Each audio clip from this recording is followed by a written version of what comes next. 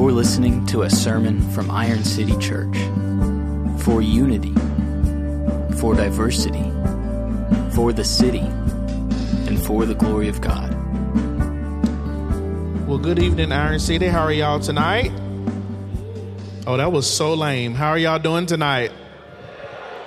All right, they forgot to do this. Let's dismiss our kiddos to in the back. You see them waving their kiddos. We love you. Can you give it up for the kids in the room?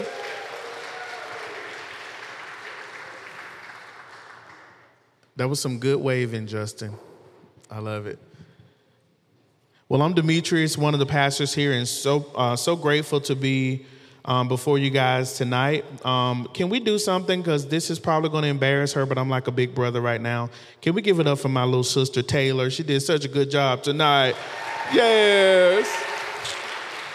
And you wouldn't have known that's her first time leading worship, like, ever. So you led us really well. Can we give it up again? Yeah. Just want to thank the worship team for leading us so faithfully. Thank you guys for doing that. I was praying for this message as I was thinking about this series. And so I'm just going to take some time to share some of the things that the Lord has put on my heart.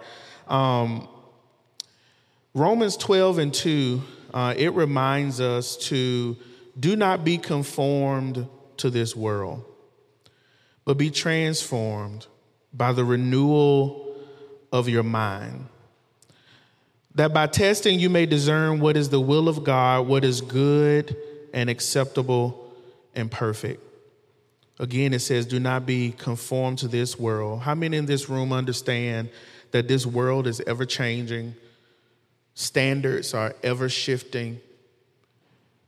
And we as believers are called to not be conformed, not to mill in with this world, but to be transformed. Notice it said transformed and not just informed. By the renewal of our mind. So that you can test and discern what is the will of God, what is good, what is acceptable, and what is perfect. Why is that important for the modern American church? Because in this culture, much like the church that this letter was written to, we live in a state that if it feels good, you do it. If it looks good, you grab it.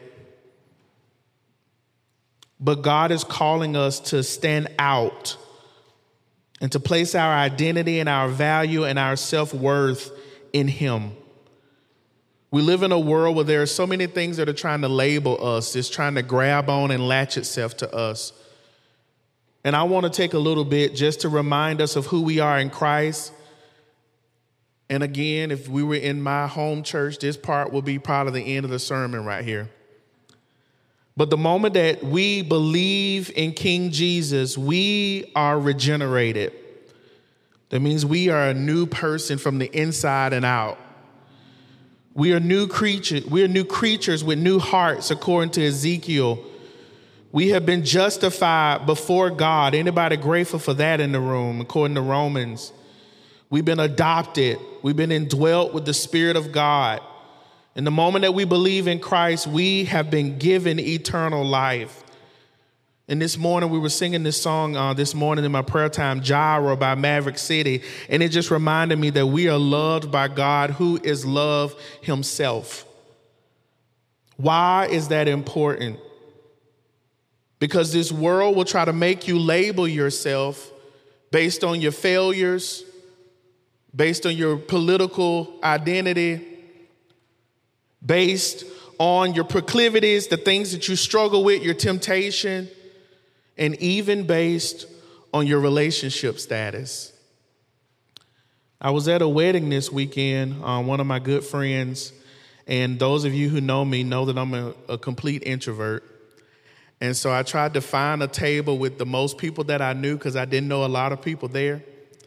And I found a table with maybe 2-3 people that I really, really knew. And then there was this other couple that I didn't know. They were super sweet. And I later discovered that the one lady was a person that loved to ask a lot of questions. Yeah. And so, of course, as she made her way around the table, my stomach is just going crazy. I'm like, oh, what is she going to ask me? And she was so sweet, no shade. And so after asking my name, the second question was, do you have a lady? Those are my friends. Y'all stop laughing. Don't do that. And of course, I answered. I said, no, I'm happily single. And you would have thought that I said, I hate God.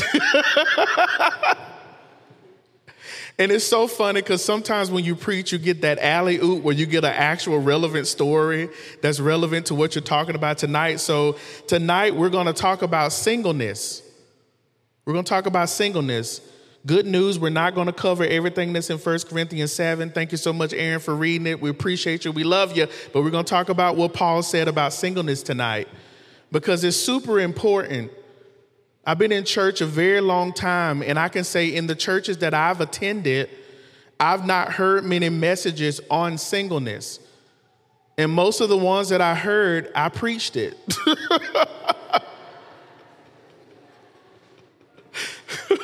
Which is both sad, and it shows us our need to be shaped in Scripture on what it looks like to be single. I have good news for all of my single friends. I searched the list of diseases, and singleness is not on that list.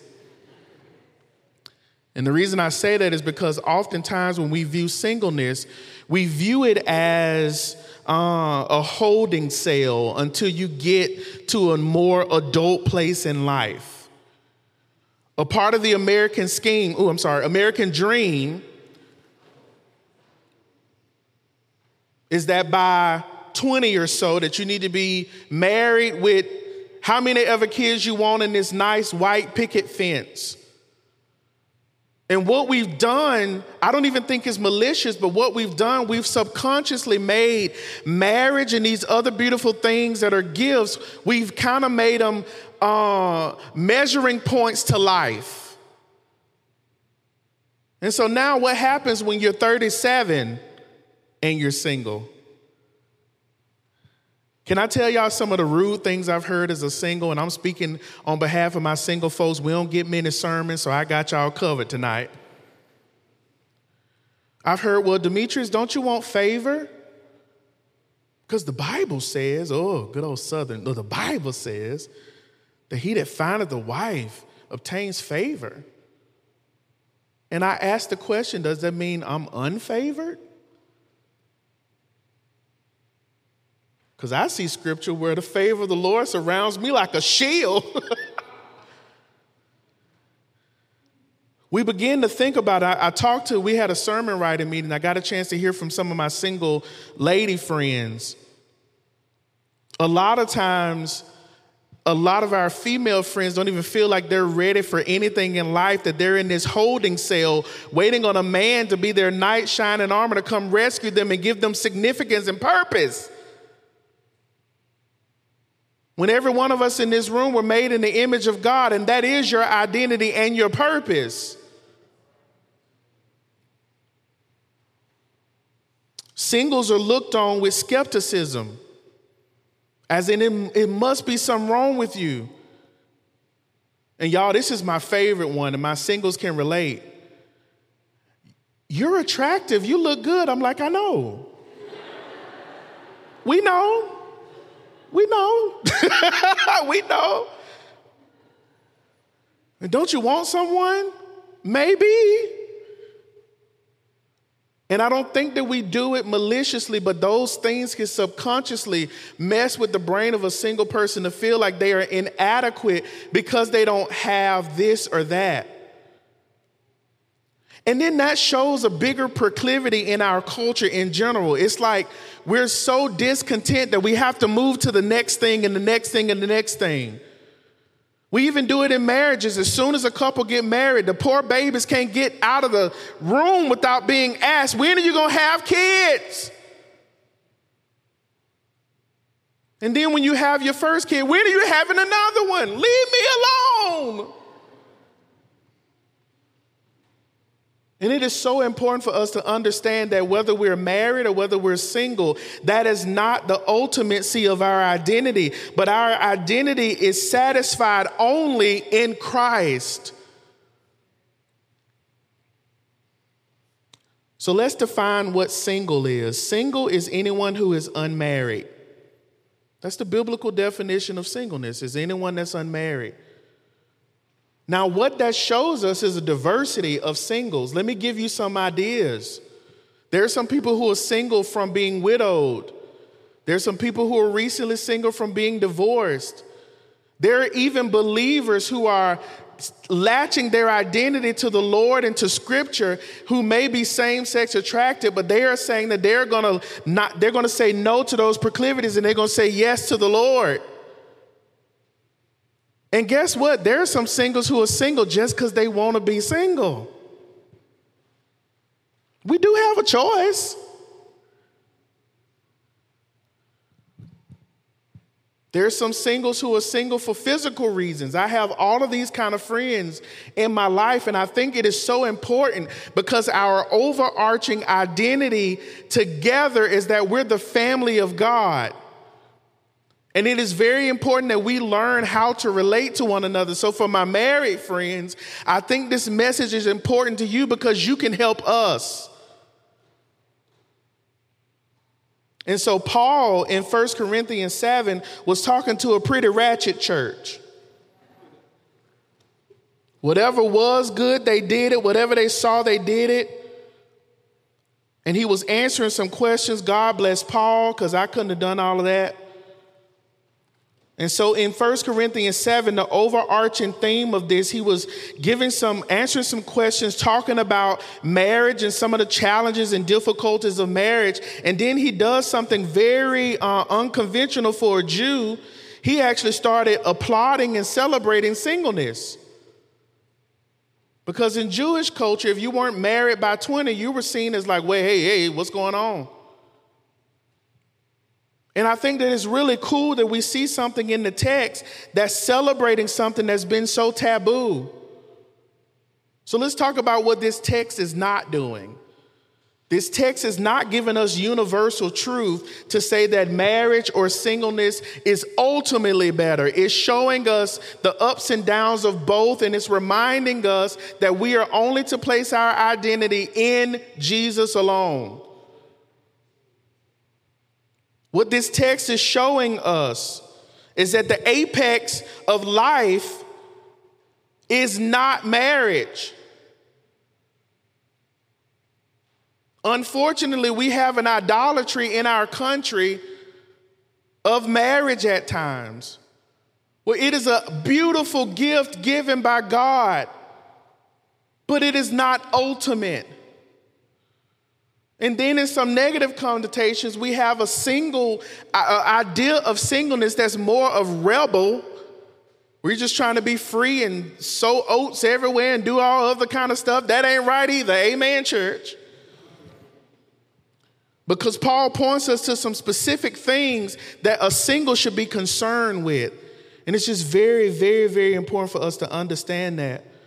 Paul is not rating one more superior, but he's revealing the joys of both. And can I say, one of the unfortunate things in our culture is we begin to compare the ups of marriages to the downs of singleness and vice versa, when these two things are not to be compared in that way, but they're to be celebrated individually for what the gift they are. We've all done it. I've done it. I've been a single all of my life because I've never been married. And so to be honest, only in the last couple years, I've become really comfortable with just being a single person. It's almost like it's the thing that you just don't talk about. Hey, I'm Demetrius and I'm single. It's this taboo thing. I was talking to Hillary the other day, and we were talking about singleness because both of us are super passionate about it. And I felt so bad because she's in like a million weddings, so I know she gets questions about it so often. We were just talking about that. And it's very easy for us to feel like second-class citizens in a way. But my prayer for Iron City Church, my prayer for the body of Christ is that our singles will feel celebrated, welcomed, and honored for who they are. Can I give you a news flash? We're not just babysitters for your kids. But we want a seat at the dinner table so that we can see what it means to be a part of a family. Because we are the family of God. So now that we've taken care of the preliminaries, let's go to the text. I have a lot to say about singleness. Let's go to verse 6. And we're going to read to verse 9, and we're going to look at some of the things that we can point out of this to encourage our singles. I do want to encourage our singles before I begin. If you have Jesus, you have everything that you need. Like, hear that from my heart. As a person who has been single all of my life, I have had to learn how to depend on King Jesus. Something that Sam Alberry said before we get into this: if marriage shows us the shape of the gospel, singleness shows us its sufficiency. Both are gifts from the Lord. They're beautiful. I'll say that again. If marriage shows us the shape of the gospel, singleness shows us its sufficiency. Jesus really is enough, y'all. He's not just enough, he's more than enough. There's a scripture in the Beatitudes that say, when we hunger and thirst after righteousness, we'll be filled. But that word is not just filled till the cup is at the brim. It's like a overflowing. So Jesus is not just enough, he is more than enough. Every one of us in this room have a God-sized void that only God is big enough to fill. And so our status of relationship, our money status, our political affiliations, they will not fill that void. Only God will. And so in verses 6 through 9 in 1 Corinthians 7, it says, now as a concession, not a command, I say this: I wish that all were as I myself am. But each has his own gift from God, one of one kind and one of another. To the unmarried and to the widows, I say that it is good for them to remain single, as I am. But if they cannot exercise self-control, they should marry. For it is better to marry than to burn with passion. So the first thing, if you're taking notes, that I want to affirm you in, singles, and I want our married people to help affirm us in this, that singleness is good and it is a gift. Singleness is good and it is a gift. Singleness is good and it is a gift. Cam said this in our sermon writing meeting that was so good. He said, it's not just a gift for you to hide under the Christmas tree, but it's a gift to actually be used and stewarded well. Singleness is good and it is a gift. It's not a curse. It's not a holding cell until you get mature for ministry. I've even heard people say this, and this is, man, I get to air all of my single grievances out in this message. I'm so grateful tonight. I'm going to be free when this thing is over. Y'all better get free too. Amen. I've heard people even equate spiritual maturity with only marriage, as if life doesn't sanctify us. Yes, there are some nuances that you get in sanctification with marriage, but also as singleness, it is a good time for you to learn and understand the difficulty of this idea that Christ is enough, especially in a world that tells you that he's not. I think my singles can say, that's sanctification, brother. Amen. In this context of this text, these people were asking all these kind of different questions, and Paul was alluding to, hey, in light of what you asked and in light of what this church is struggling with, singleness is actually good. And it's good for us to remember that. Again, there's singles who are widows. That's another demographic that I forgot to list in that. He said, it's good for you to remain as I am. Apostle Paul was an amazing single. Now, there's a lot of speculation that at one point he was married. We don't know. But at the time of this text, he was single. And the things that I see from Apostle Paul are some good keys and benefits for us as single people. He was in full ministry, full passion, undivided in his attention towards the Lord. And he said a lot about contentment, which honestly is the overarching theme of this whole 1 Corinthians 7, being content where you are.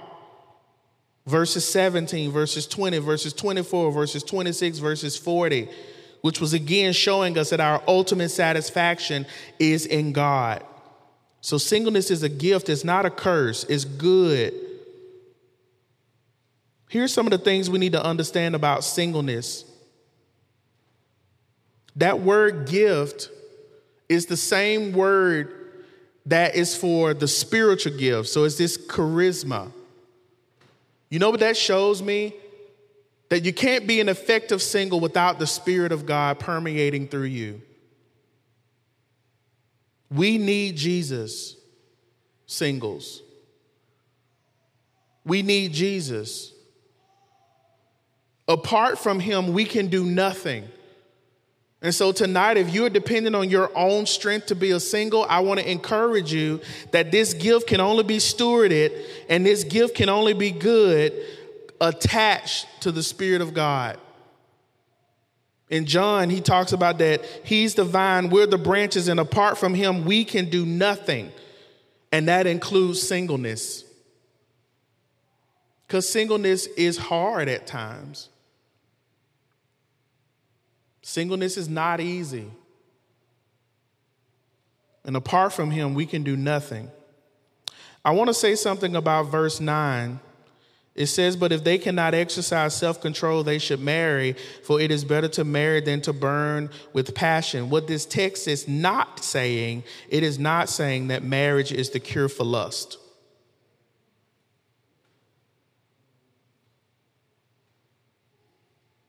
I'll say that again for the folks in the back.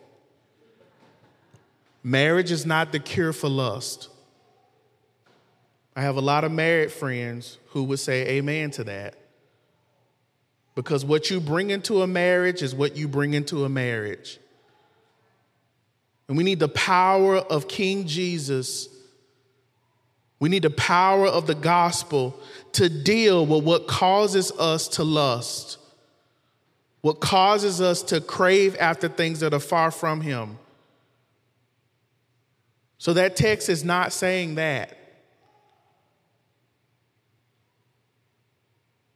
We need the Spirit of the Lord to help us in the area of lust. And that's something that is more prevalent oftentimes in those of us who are single. Because one of the beautiful gifts of marriage is that ability to share in the gift of sex between a man and a woman in the context of marriage, which helps our married brothers and sisters with that. But it's not the cure for our issues of lust. So singleness is good. Singleness is a gift. Let's turn over to verses 25 and 26. I want us to look at something here. It says, now concerning the betrothed, that word is literally talking about virgins. That word is so taboo in our culture that is sad. I have no command from the Lord, but I give my judgments as one who by the Lord's mercy is trustworthy. I think in view of the present distress, he was referring to the things going on in that area, it is good for a person to remain as is. Can I say something on this? Sex and intimacy, unfortunately, have collapsed in our culture, and we see the two as the same, and they are not.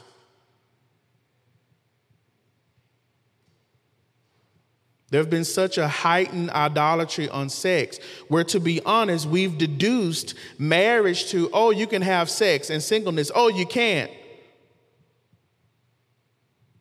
When that is not even scratching the surface of what those two gifts are about. Sex is an expression of intimacy. It's not intimacy itself. Intimacy is to be fully known and to be fully loved for who you are, for real. I joke with my small group all the time. I say, y'all know we have those small group answers where we say stuff that's safe enough that we don't let people peer behind the back. Y'all know y'all do it too. Don't judge. And we don't really say what's real. Singles, if you're taking notes, you need intimacy. You need people who know who you are behind the curtain. No pun, behind the mask. You need people to know who you are. Married couples, we need you to help us in intimacy. It's something so beautiful when you sit around a dinner table with other people, not just as an event, but as a part of life.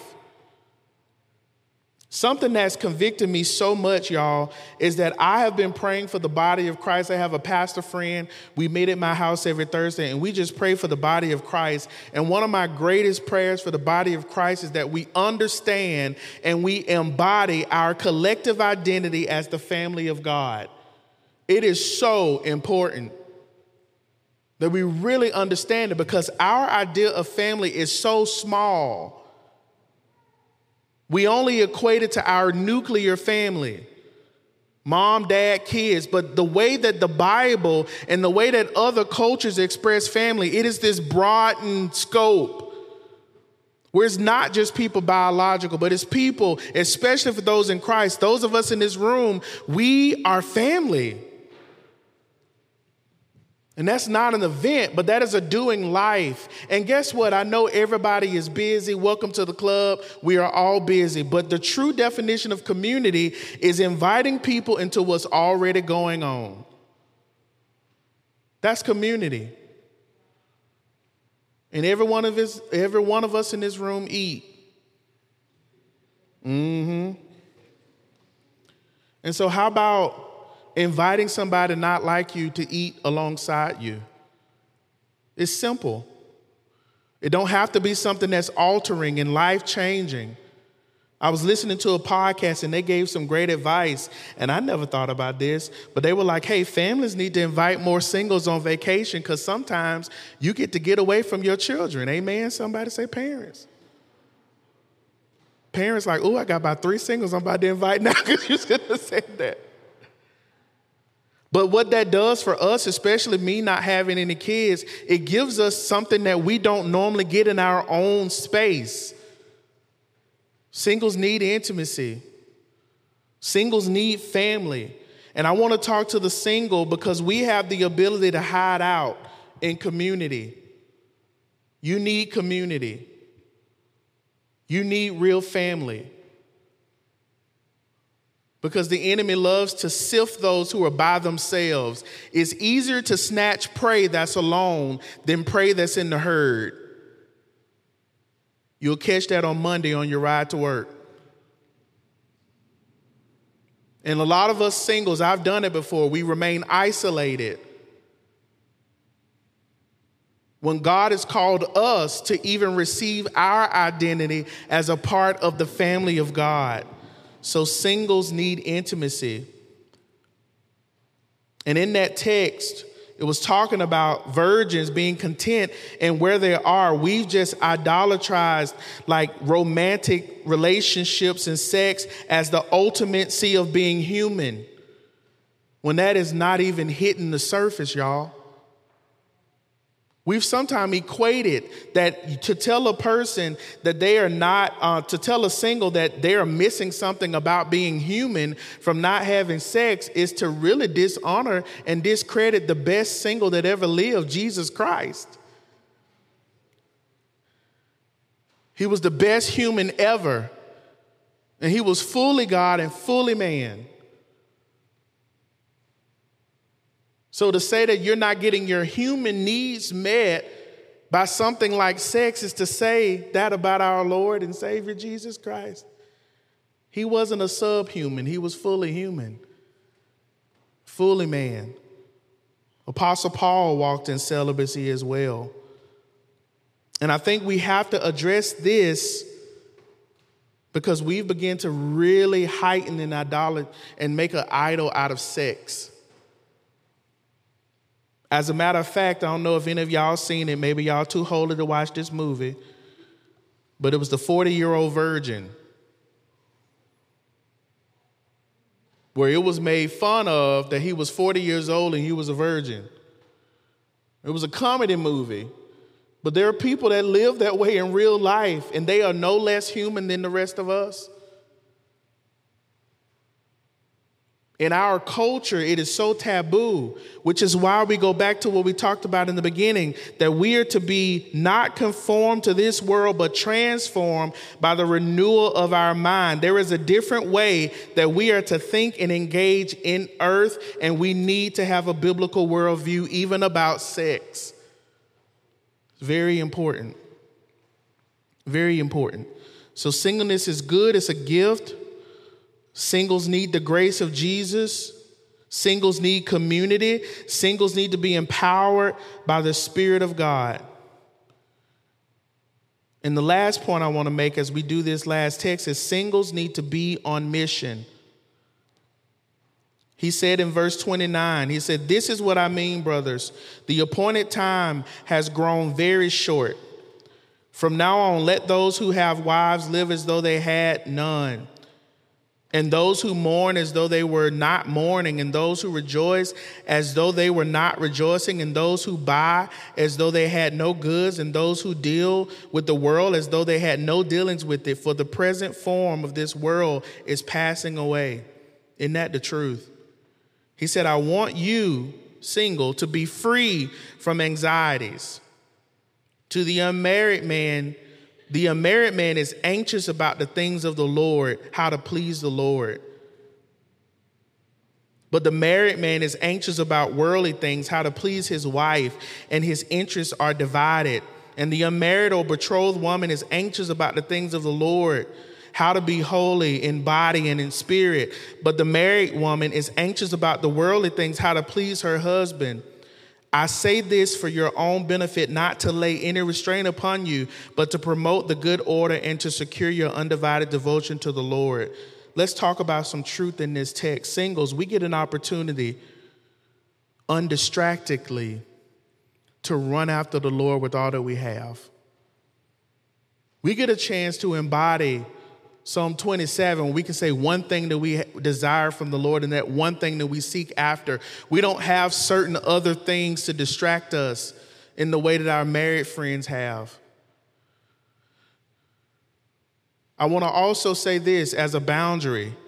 That doesn't mean that you burn yourself out doing everything that you see that you can do. You are still to live in rhythm, a healthy rhythm. And I'm going to also say this as a person that works in God's church as a single. That doesn't mean that your single people do everything in the church. Amen, single folks?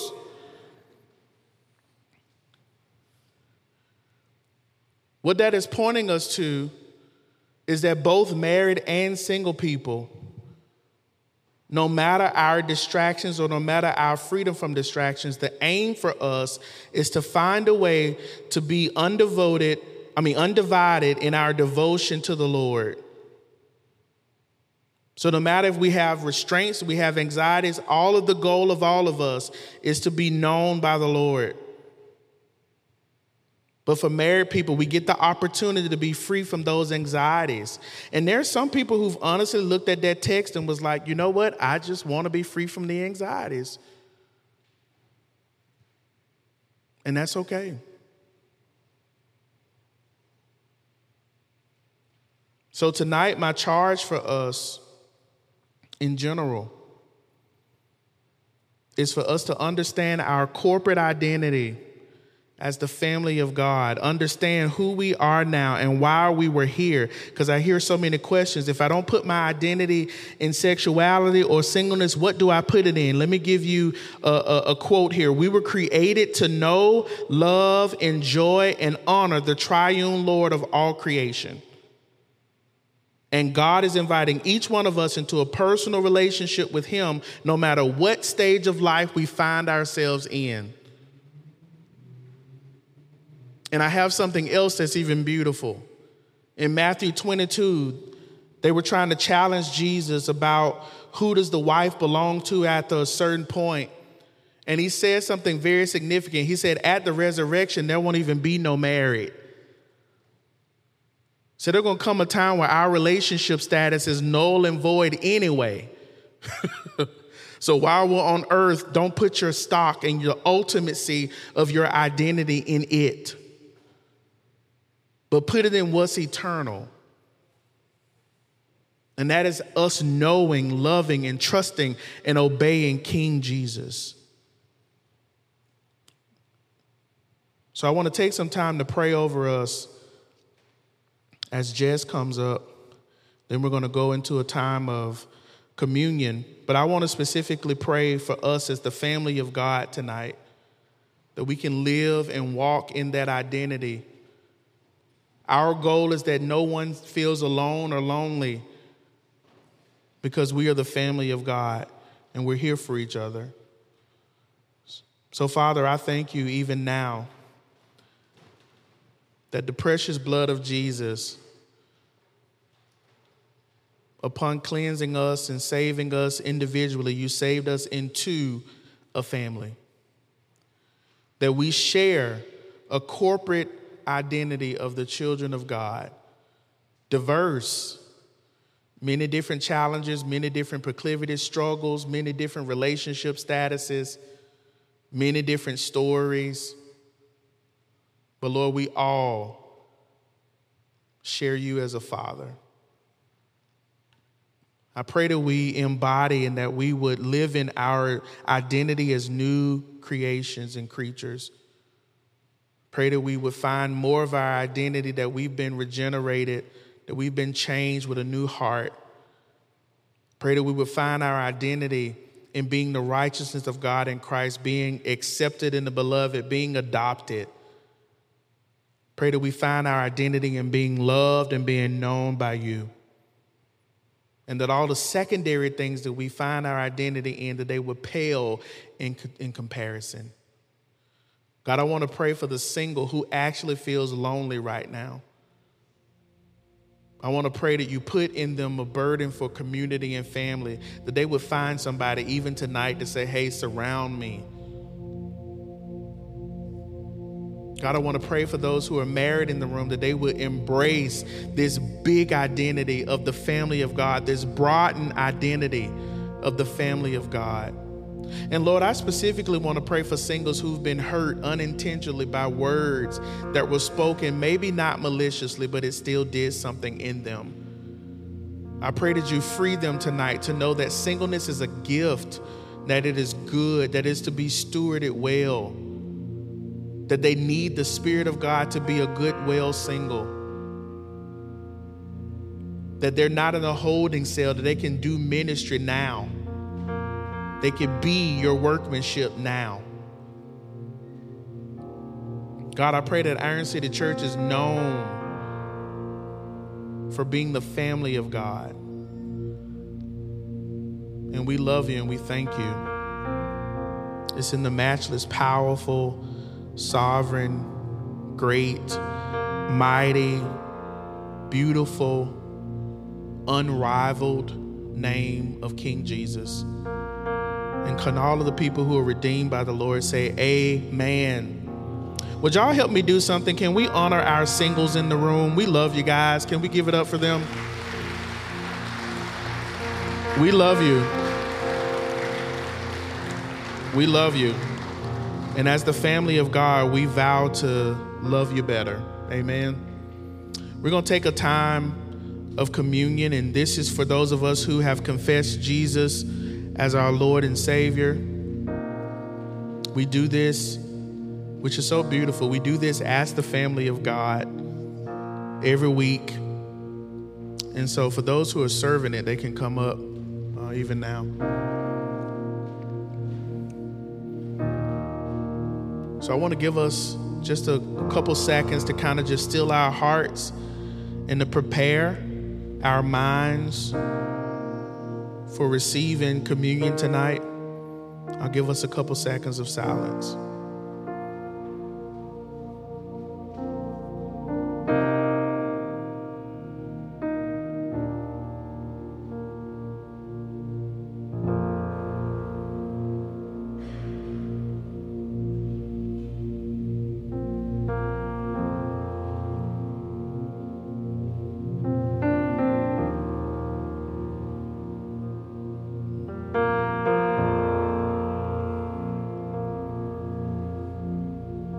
King Jesus, what an honor to do this weekly as a family, to remember the precious blood of Jesus, the sacrifice of King Jesus. I even pray tonight that we don't take this haphazardly, but we focus in on what this really means for us. Not only have you forgiven us and cleansed us of sin, but you've given us a family and a new identity. And we get to celebrate all of that tonight as we take communion. So I want to read over us 1 Corinthians 11:23 through 26, and then you're able to come and line up and receive communion. For I received from the Lord what I also delivered to you, that the Lord Jesus, on the night when he was betrayed, took bread. And when he had given thanks, he broke it and said, "This is my body, which is for you. Do this in remembrance of me." In the same way, also he took the cup after supper, saying, "This is the cup. This cup is the new covenant in the blood, in my blood. Do this as often as you do it, drink it in remembrance of me. For as often as you eat this bread and drink this cup," this is what we do, "we proclaim the Lord's death until he comes." Lord, we patiently yet eagerly await your return. We live in a fallen world that desperately needs you. We live in fallen bodies that are desperately crying out for perfection that will only be found in you. And so, Lord, I pray over every one of us as we take communion tonight, Lord, that we remember your sacrifice. And it's in Jesus' name, amen. You may come and receive.